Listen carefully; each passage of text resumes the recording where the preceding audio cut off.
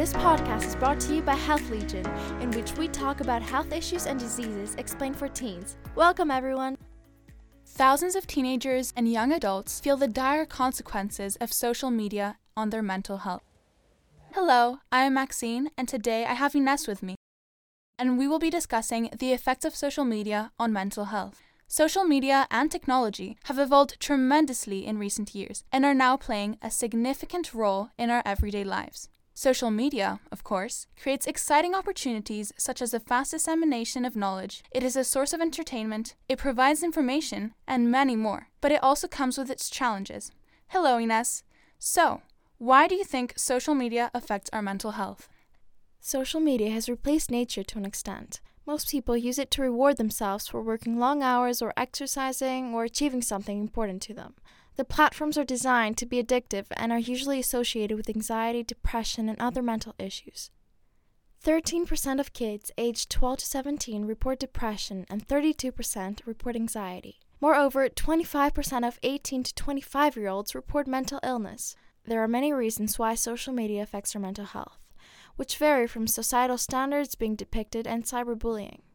For instance, especially in our generation, posting a picture on social media and waiting for the desired outcome to come can have adverse effects.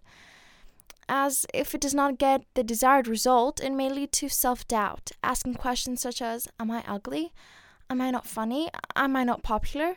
Then, they proceed with refreshing the page, hoping for any engagement and validation from outsiders. Teenagers see role models who pretend to be living their best lives, when in reality they're just creating a fake image of themselves on social media in order to feel accepted. These influencers lead young people to believe that they have to reach this societal standard and thus not feel good about who they are. It promotes an unreasonable standard and expectation. Hence, social media links to low self-esteem. Furthermore, social media links to anxiety as it creates the feeling of missing out on an experience. In short, it creates the idea of dissatisfaction with one's life. Yes, I cannot tell you how many times I have come across teenagers on social media, such as TikTok and Instagram, complaining about their looks, their activities, and their recognition. It is extremely saddening that they do not realize their own worth. Are there any ways to avoid being affected by social media? Of course, not everyone on social media has mental health issues because of it, as they have learned to master control and self-esteem. Limiting the use of social media in specific situations, times, and places is a good start.